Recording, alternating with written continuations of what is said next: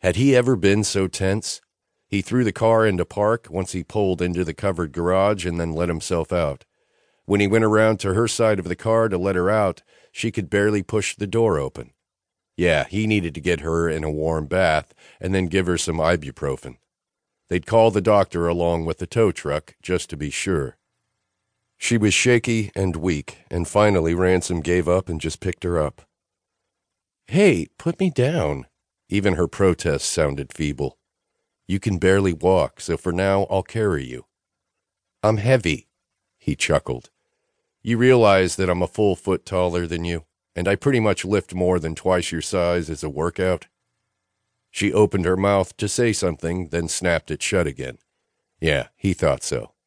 There was a loud crack across the street, and Ransom watched in horror as one of the trees across the street snapped in half and fell into the middle of the roadway. Oh, hell. He needed to call a work crew, too. He made a mental checklist of all the people that needed a call. First things first, however, get Lexa warm, get her to eat something. Luckily, Eddie had picked up the cup that morning. After he got her to eat, he'd call the tow truck and the road crew. He also needed to check on his mother. He shifted her in his arms as he used his thumbprint to unlock his front door. Lexa snuggled closer, and Ransom gritted his teeth. She's not yours, you can't have her, and even if you could, she deserves better than you. Wasn't that the truth? Lexa couldn't help a curious look around as Ransom carried her inside.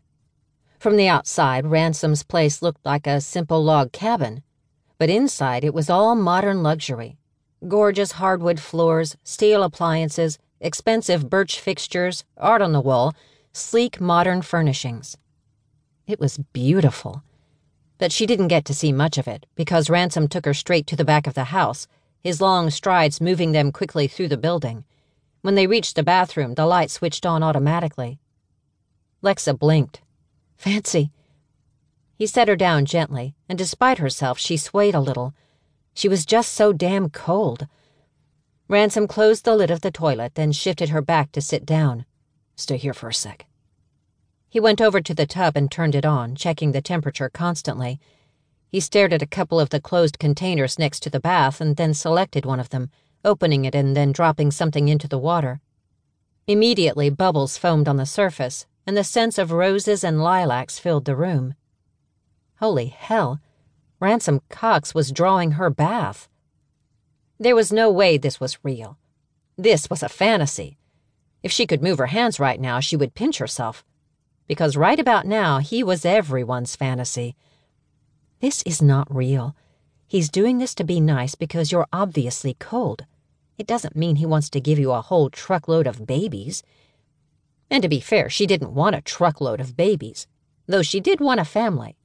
Maybe not right away, but she wanted to come home and know that people were there waiting for her that loved her unconditionally. She was a total idiot. Deep down, she knew her issues were because she lost her parents so young. She knew it was because she missed out on a lot of that family time. But it still didn't stop her from wanting it. "You don't have to do all this. I'm fine. I can draw my own bath." He ignored her and continued to check the temperature. And when he was satisfied that the water was warm enough, he went over to the pantry and pulled out 2 white, fluffy towels, setting them on the stool next to the tub. "I'll run upstairs and see if Mom left any clothes behind last time she was here. Most anything that I have you'll swim in."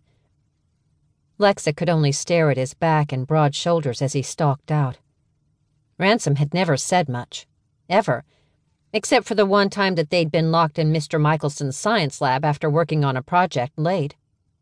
Their high school went on automatic lockdown as a rule, and because Mr. Michelson had dangerous chemicals in the science lab, his room was an automatic lock, too.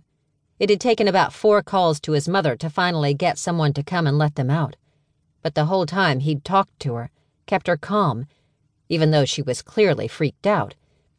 However, after that, despite her thought that they were now bonded, he'd gone back to quiet and reserved. He was always polite, always nice, but somehow distant. When he came back, he shrugged. "I found a pair of yoga pants she left behind, but all I have is one of my t-shirts, if that's okay.